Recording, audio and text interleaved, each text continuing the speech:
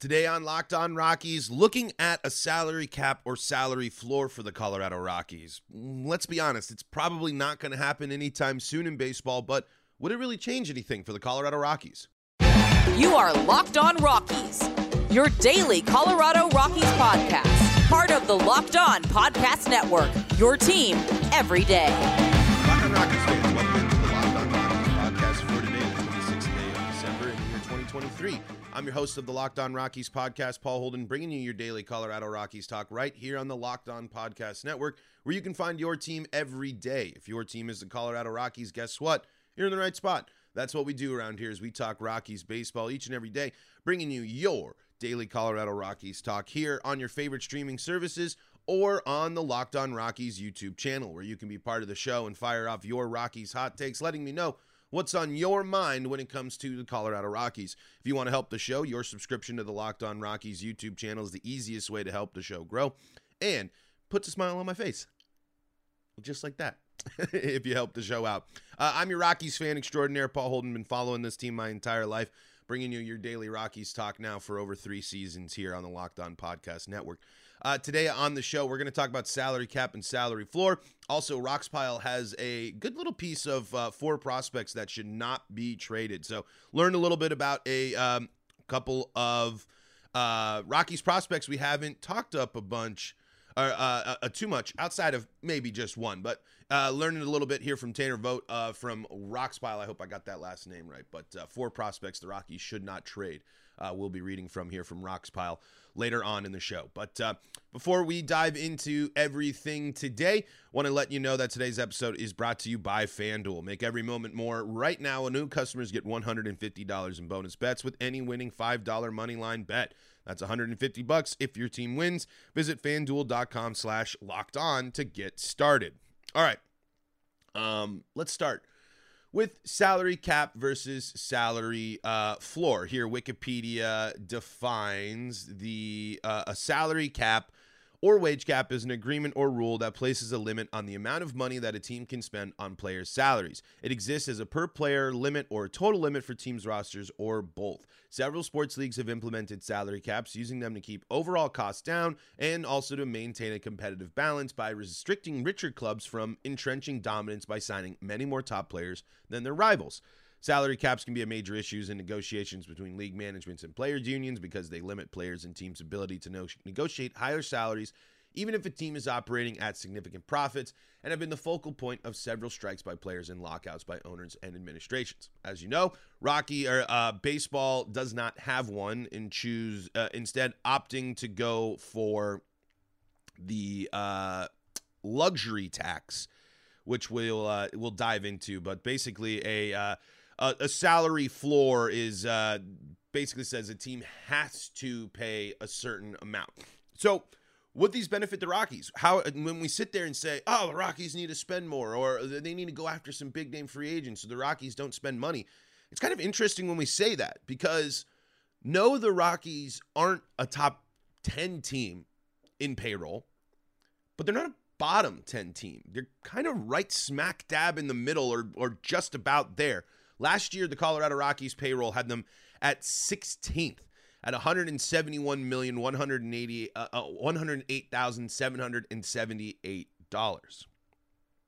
And that puts them, look at the markets ahead of them and look at the places ahead of them in terms of pay. This is for 2023, by the way. The Mets at the top, the Yankees, San Diego, Philly, the Dodgers, those are the top 5. And then you go into the top 6, the Angels, the Blue Jays, the Braves, the Rangers, the Astros, and then getting closer to the Rockies here, some teams that are kind of in the ballpark, at least winning about $10 million, $10 to $15 million or so away from the Rockies. San Francisco, the Cubs, the Red Sox, the Chicago White Sox, St. Louis Cardinals, and then Colorado comes in at 16. So literally right smack dab in the middle there when it comes to payroll. So, and then when you compare it, the Rockies only have, and I know this might sound like a lot of money, but think about it. $24 million on your payroll is what, a 2-year, 3-year deal with someone on a lower end, or a short 1-year contract, even close to maybe arbitration eligible deal. And that would put the Rockies up with similar payrolls with San Francisco and close to Houston, close to putting the Rockies in the top 10. So a salary cap isn't really going to help the Rockies, nor is a salary floor. This is a team that will spend money, but it's the evaluation of the talent. It's the willingness and loyalty that the Rockies have always had to these guys. It's when this conversation comes up, it's one that I don't think the Rockies nestle themselves into, because the Rockies will be like, they're not right now. They haven't signed anybody, but they have to pay Chris Bryant more.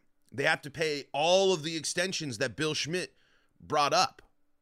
They have to, and on top of this, they're going to have to get ready to start extending and bringing in some of these young guys. You're going to have to deal with Brendan Rodgers. The Rockies if they like this core so much, if they really truly believe deeply in this group of players that they have right now, the money's only going to go up. I mean, to keep all of these players that you're excited about around, they are going to have to be willing to spend money. And I think with the Rockies, when we're thinking about this conversation, it's not that the Rockies don't spend money. It's the fact that the Rockies don't spend money effectively, and they show over eagerness to overcommit to players. And I know that's what players want. They want the long deal and they want the money. Players at Chris Bryant's stage in his career wanted the Chris Bryant deal that the Rockies gave. They want, and look at the deals that are being signed right now. 10-year, 8-year, 7-year, X millions of dollars. That's the type of deals people are looking for. I think when it comes to the Rockies, they need to be better and more efficient there. They can't be so willing and immediately saying, all right, Antonio Senzatella, here's that extension. Truly deep down, the big contract extension players, eligible players for the Rockies, when they brought one of them back, they traded him, and it seems like they made the right move in terms of not offering Trevor Story the big money, in terms of his health and the players that they had in the system. But then again, the Chris Bryant deal comes up. And that deal's only going to hamstring you more and more down the line if you're not willing to dip in and spend more money on players. The Rockies could spend more money, but we can't sit there and say that the Rockies don't spend money, because they have multiple times. And again, like we said, 16th highest payroll. They're right in the middle when it comes to payroll. And it's a pretty big jump too. It's almost a $20 million jump from Minnesota to Colorado. Seattle making that jump is at $137 million, and it goes down. I mean, and it's pretty crazy. I think, a lot of people are going to be sitting here and really wondering about the salary floor idea, where a team has to pay a minimum. Because here's my bigger thing when it comes to this topic, and it's, again, I don't think the Rockies are really that bad of offenders. I think, again, they're too loyal and commit too long to players when they offer up money, but the Rockies will spend some cheddar. The Rockies will open up the wallet a little bit more, because compare the Rockies payroll to the bottom 5 here, or even let's do the bottom. Let's start at actually 22. Well, actually 21. Arizona made it to the World Series last year with $116 million payroll. Washington right underneath it at 101 million, and then Kansas City 92 million, Miami 91 million, Cleveland 89 million, Cincinnati 83 million, Pittsburgh 73 million, Tampa Bay 73 million, Baltimore 60 million, Oakland 56 million. Now you'll sit there and you say, well, Arizona and Baltimore, Tampa Bay, those are all playoff teams. Miami flirting with, or I believe making that wild card as well. Well, they're doing fine. What are they doing? They have a completely different approach when it comes to, 1, their attendance, 2, the players that they draft and develop, and 3, how they approach and handle their team construction. The Rays are fully embracing this. We're not keeping players for longer than 3 years type of role, it seems like. You get 3 years of your favorite Rays player, they're out of there. They're trading them before they have to sign the real big deal. And they've been able to make that successful and make it to the playoffs. Hasn't helped them win the World Series, but they've been able to navigate their tough stretches. Washington and Arizona now are teams that are going to be building up on their teams. Washington, a team that people believe on, and Kansas City.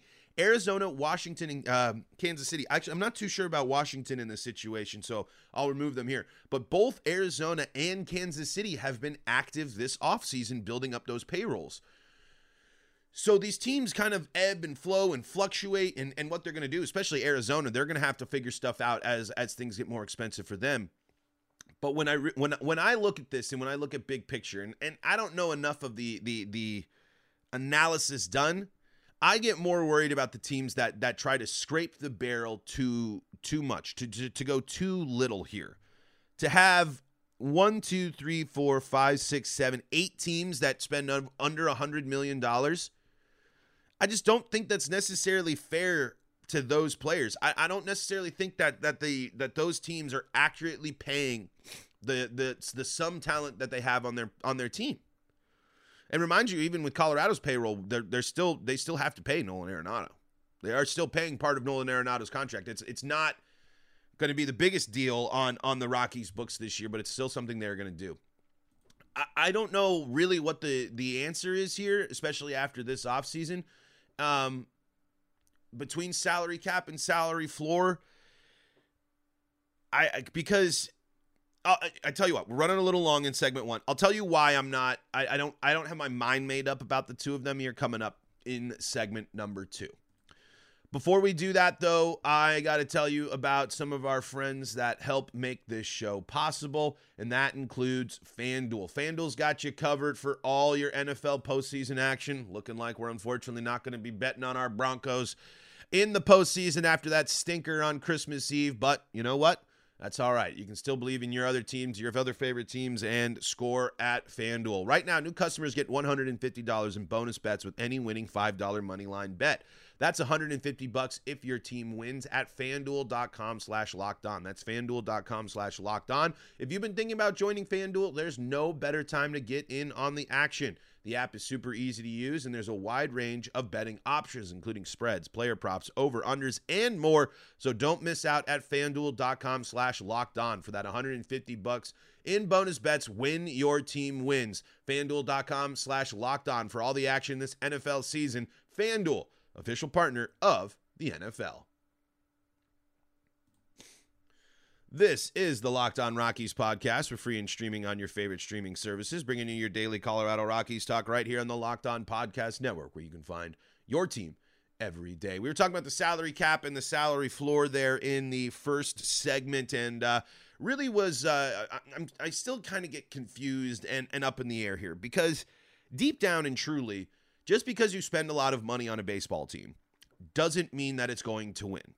And just because you hyper-analytic, super-focused, Moneyball, we have got it down to the science and the numbers, we can make this a bare-bones paid roster full of success.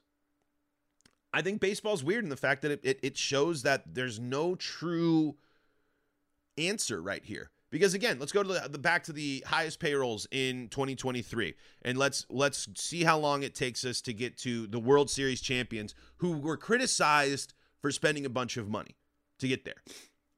Let's go. We're going to go through the list again, and we'll see how long it takes us to get to the Texas Rangers, who won the World Series last year.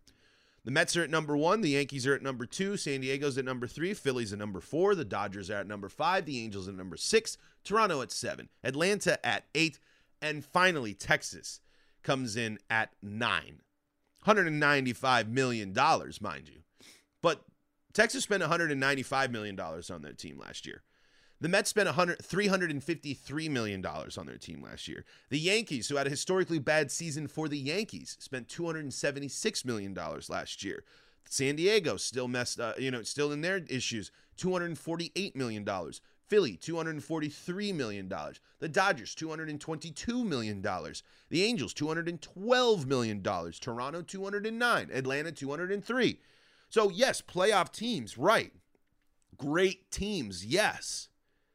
But a lot of these teams fizzled out. Some of these teams didn't even make the playoffs. So just because you spend all this money doesn't mean you're going to be great. And just because you full Moneyball, it doesn't mean you're always going to be in the mix. The downfall of the low payroll teams are they're going to have to fully capitalize and really dominate small windows of opportunities, whereas the Dodgers can buy their way into 10 years of Shohei, 10 years of Yamamoto, which we haven't talked about. And that'll be full circle here. The Dodgers are going to be a great team next year. Really good. And they're probably not done. They will probably spend more money, and they got creative with the deferred money for Shohei. Doesn't mean they're going to win the World Series. It simply doesn't. And I just don't know if the luxury tax is necessarily going to be something that really impacts these biggest clubs. The luxury tax defined here on Wikipedia, an arrangement in which teams whose payroll total exceeds a certain figure determined annually are taxed on the excess amount in order to discourage large market teams from having a substantially higher payroll than the rest of the league. The tax was first instituted in 1997 and is paid to the league and then puts the money into its industry growth fund. Let's see. These are only up until 2017, so this is some of these numbers are out of there. But I just don't know if that necessarily does enough. They're never really going to the Yankees, the Dodgers, the big name teams are never really going to make it are never going to worry that much about this tax. They'll just pay it. They will just pay what they need to pay and handle it to get the players they want more often than not. And the players don't really are not really big on a salary floor, and has never been received properly. So I don't know what the answer truly is here, but it does circle to this: just because the Dodgers will dominate next year, but that doesn't make them the most. They're not going to just be the most dominant team because they spend money. You have to spend money and then make that team work together. You have to spend money and find the pieces and hope that they stay healthy. You have to spend money and hope that team gels and works together. Or else it gets blown up and you look and you have to re-look at it and say, sheesh, that's a lot of money.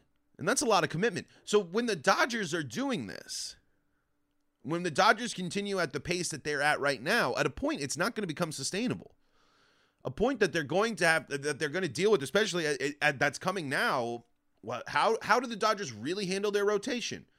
Are they going to be able to make deals enough with their veteran guys and their young, exciting pitching prospects to bring it up? The Dodgers get the benefit of being a machine and a deep farm system, and they can kind of churn over that.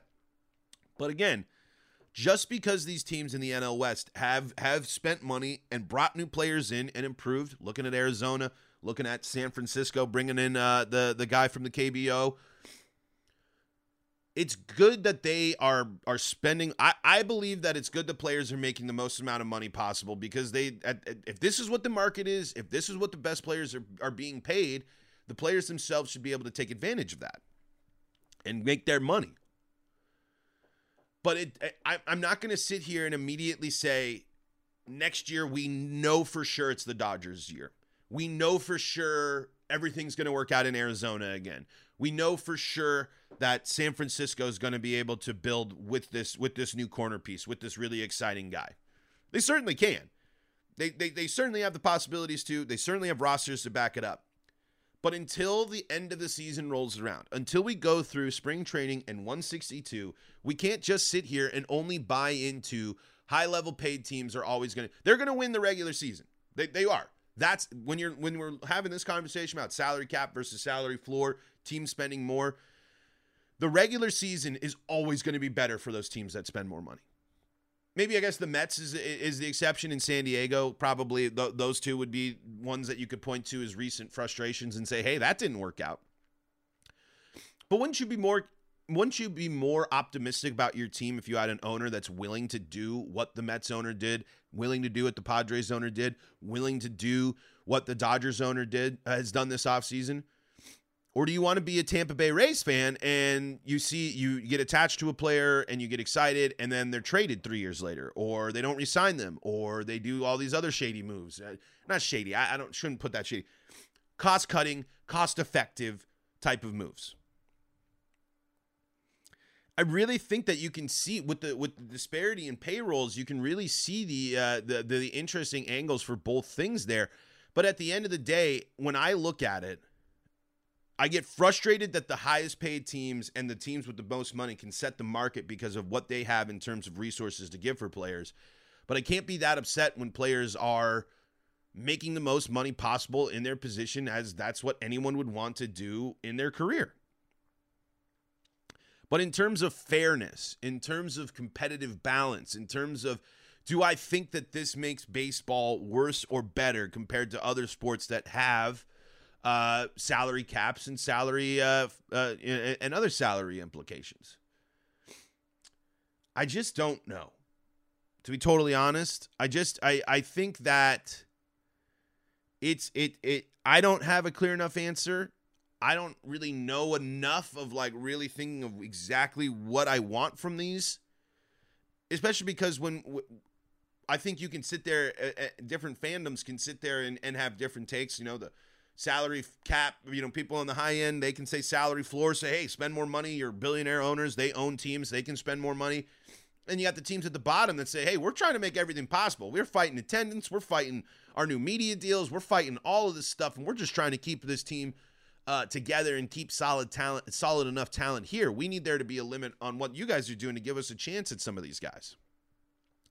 But the Rockies, again, find themselves kind of smack dab in the middle, and they don't really lean too strongly on either side. This is a team that doesn't spend money the best and most effective ways, but it's also a team that spends money here and there that is more active or not, or will extend and sign extensions of players for this team. But right now what we're seeing is a Colorado Rockies team. I think they're just more searching for their direction. And they believe in their core enough to say, we're going to handle this money situation a little further down the road, because I mean, they're going to be running out of time here to add to this team, as the hot stove should probably reheat again here after the holidays, even though we got a Christmas Eve deal there for the Mariners. I just don't think that this is a team that the Rockies don't really have a strong case either for a team that spends too much or too little when they're right smack dab in the middle of other teams. I think for the Rockies, it's more of finding ways to spend that money effectively and investing not just on players in the field, but continuing to invest in things outside of the field to help make your team better. Because the other things that they're not telling, that the salary cap isn't really factoring in, is how much money that the team is investing into their own development, their own resources, their own facilities, their own faculty, and XYZ. And that's where the other rich teams get the benefit there.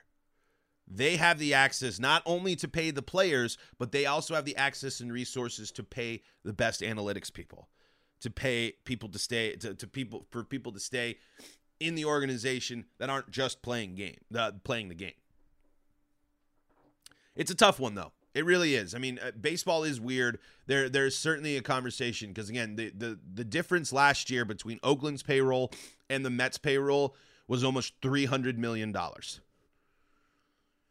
The difference was $220 million between Oakland and the Yankees.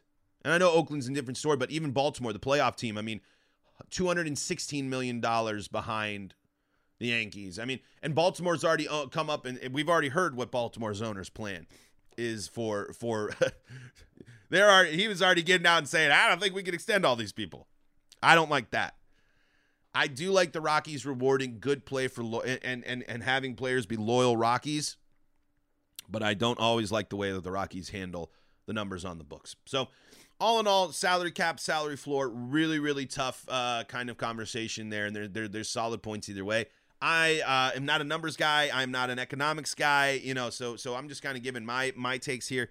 I'm sure y'all out there that know the numbers game more than I probably have better takes than me. I just think I'm in the camp of we can't really say the Rockies spend a lot or don't spend a lot when we look at them compared to the rest of the league.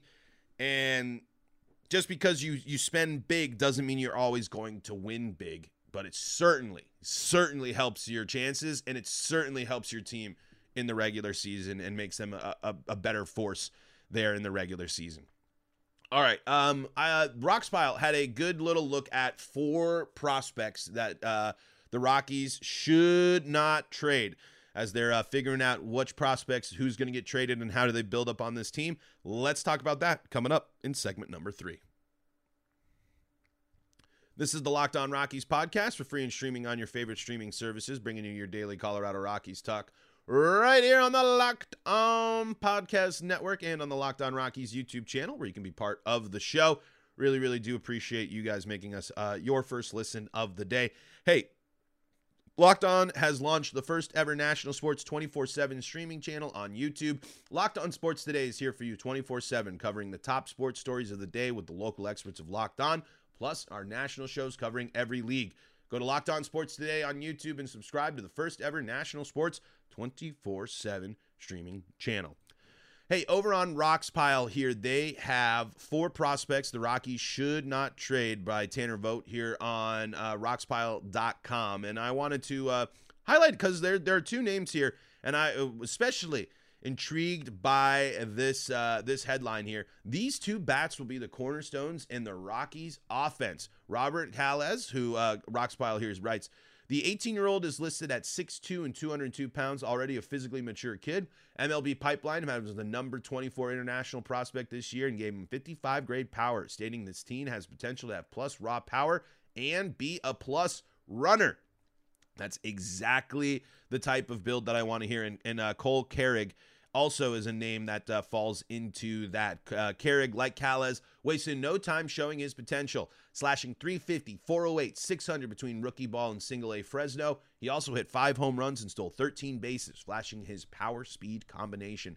That's what we're looking for the Rockies. I really think batters with speed, defenders with speed, the Rockies are going to be someone that are really going to benefit from this type of player, this type of build, this type of characteristics are what I love. I like it. I like a Brenton Doyle with a better bat. I like speed, and I like it with offense, because I really do think the Rockies need to be like the D-backs in a sense of they need to be more aggressive on the base pass. They need to get faster, and they need to be able to move runners along by doing things like hit and runs, like bunts, like slapping singles, like doing things to move runners and be aggressive. So if the Rockies got 2 guys working up through the system there that fill that fill that profile, that's going to be massive for the Rockies here. And going back to Roxpile here, reading from Tanner's piece here. Carrig is a plus defender and has a lot of versatility, spending time in center field, his natural college position, shortstop, and catcher. Playing those 3 positions at a solid level shows you how athletic this kid is. MLBpipeline.com gives him some pretty impressive grades with 50 grade hit tool, 60 grade run, and 60 grade run and 70 grade arm. Whew. That's going to be you like to see that. You like to hear that. That's really really great. This one kind of surprised me here. Chase Dollander, the Rockies' number one pick here in the 2023 draft. Agree. You can't be trading the guy that you just took first overall, especially someone with a pitch mix there, with a multiple pitch mix, and with the stuff that people say he's got the elite level stuff. Of course, control is the big issues here, but. Let's see here what Tanner has to say about Dollander towards the end here. Now, I'm just reading some stuff. So you guys, again, Roxpile.com, 4 prospects Rockies should not trade. Dollander has the pitch mix of a future ace, with MLB Pipeline stating he continued to display frontline starter stuff in 2023 with an elite fastball and very solid slider. He also possesses a curveball and changeup that are reported to be at least average offering. Dollander should make his major league debut in 2024 and has the potential to move relatively quickly. He has the upside of an ace for a team that has desperately lacked a true ace for a long time. A lot was invested in a Dollander, and the Rockies would be wise to keep him for as long as possible and reap those awards. Yep, you got to go with him if he's going to be your number one pitcher, and then they go with your Sean Sullivan with the next pick in the draft. So here's what MLB Pipeline has to say. He is ranked among the NCAA division leaders in strikes per strike walk ratio and whiff rate, despite relying almost solely on a fastball that parks around 90 miles an hour, peaks at 95, and hitters know it's coming because he throws it nearly 3/4 of the time. But they still can't touch it because he uses his 6'4" frame to deliver it from a low release height and wide angle that produces tremendous carry up in the strike zone. I like that, but I'm not going to lie. Low fastball velocity that teams can expect, a low fastball velocity and use at an increased rate worries me a little bit. But hey, I like it. I like the Rockies draft. I like the pitcher-heavy focus. I like the fact that they went college pitchers, so we'll see. But thank you, Roxpile, for giving us an update on some prospects there. Really read up more about that. Go check it out, roxpile.com, for prospects the Rockies should not trade.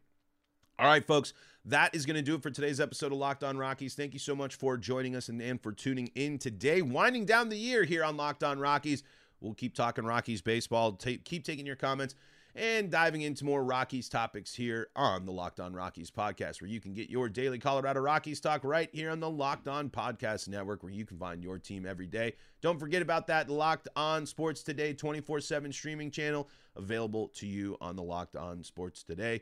And for your second listen, you got Locked On MLB, or you got Locked On Broncos, Locked On Avalanche, Locked On Nuggets, and Locked On Buffs, taking care of you here for more Colorado sports coverage. Until next time, I'm Paul Holden saying so long from the Locked On Rockies podcast.